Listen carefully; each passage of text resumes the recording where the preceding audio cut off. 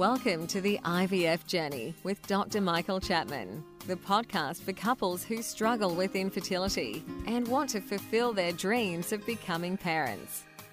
In this podcast, you'll learn actionable strategies to deal with infertility from Dr. Michael Chapman, or Prof as he's affectionately known. Prof is the co-founder of IVF Australia and is a leading Australian infertility specialist who has helped over 3,000 couples realise their dreams of becoming parents. To access previous episodes packed with ideas, solutions and tips that actually work, head over to Dr. Chapman's IVF podcast on iTunes. You can also ask questions by contacting Dr. Chapman's rooms on 1800 111 483 or by emailing him michael.chapman@ivf.com.au. That first cry of a baby born after the long journey of IVF remains one of the most beautiful experiences in the world. As an obstetrician and an IVF specialist, I've had the privilege of experiencing this over many thousands of times in my long career, but I still remain moved by each baby's first cry. It signifies the end of a long journey and the beginning of a new life. This is Professor Michael Chapman, co-founder of IVF Australia and host of the IVF Journey podcast. Thanks for tuning in. To access all the previous episodes, head over to my website, www.theivfjourney.com, and select IVF Journey Podcast from the navigation menu. You'll also be able to find the various services that we provide at IVF Australia. Today we're going to talk about IVF clinics. Are they different or are they all the same? It's a difficult question to answer.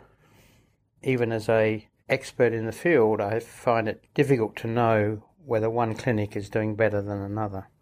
This in part is because in Australia we don't have league tables, which is, for most people's part, probably a good thing.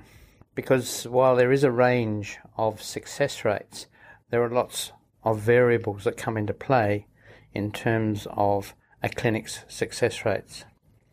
The most important of those is the age of the patients that they treat. And certainly in New South Wales, for instance, in the western suburbs, the average age of the patients that are being treated is significantly lower than in the eastern suburbs. The demographic is a different demographic. So you really can't compare a success rate in the western suburbs of Sydney with the eastern suburbs. And that's the same around Australia. But there probably are differences in terms of the laboratories. International data certainly indicates that the larger the clinic, the more consistent are their pregnancy rates. And in general, those pregnancy rates are average or above average. It's rare to find a large clinic with low rates. Why is that so?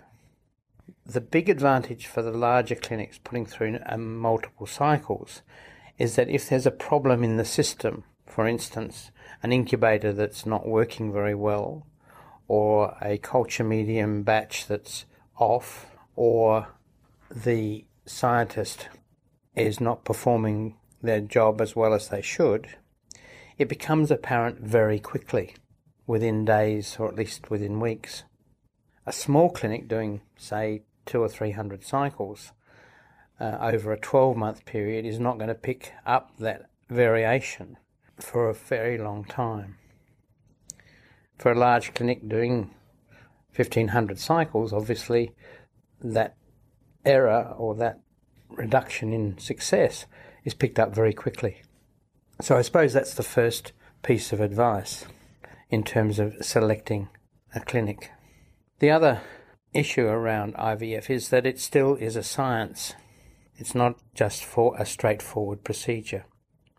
So where there's science involved, there are always going to be advances. So clinics that have PhDs and are doing research are more likely to be picking up advances earlier than those that are working as a purely service laboratory.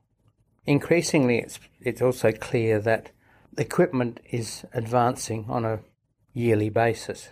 When I go to international conferences, I always go around the exhibitions looking at what's the latest in terms of the technologies available in the laboratories. And new things are happening all the time. To be able to take these advances on requires capital investment. And once again, the larger organisations are more likely to go down the track of latest technology than the smaller clinics, purely on an economic basis.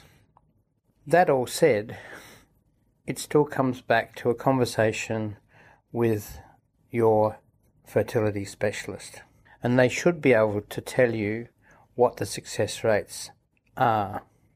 Most clinics in Australia publish success rates on their websites, while in the past the multiple different ways you can express success has led to confusion between clinics for the patients looking at their websites.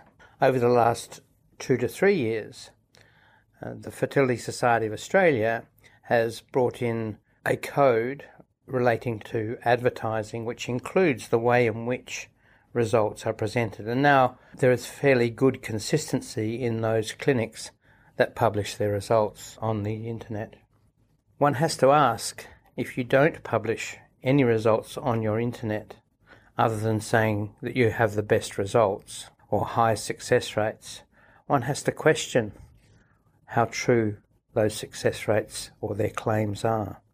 The ACCC, the consumer watchdog, looks at our sites and is monitoring whether when there are excessive claims. It's interesting that in the last 2 years, they've had no formal complaints since the Fertility Society stepped in.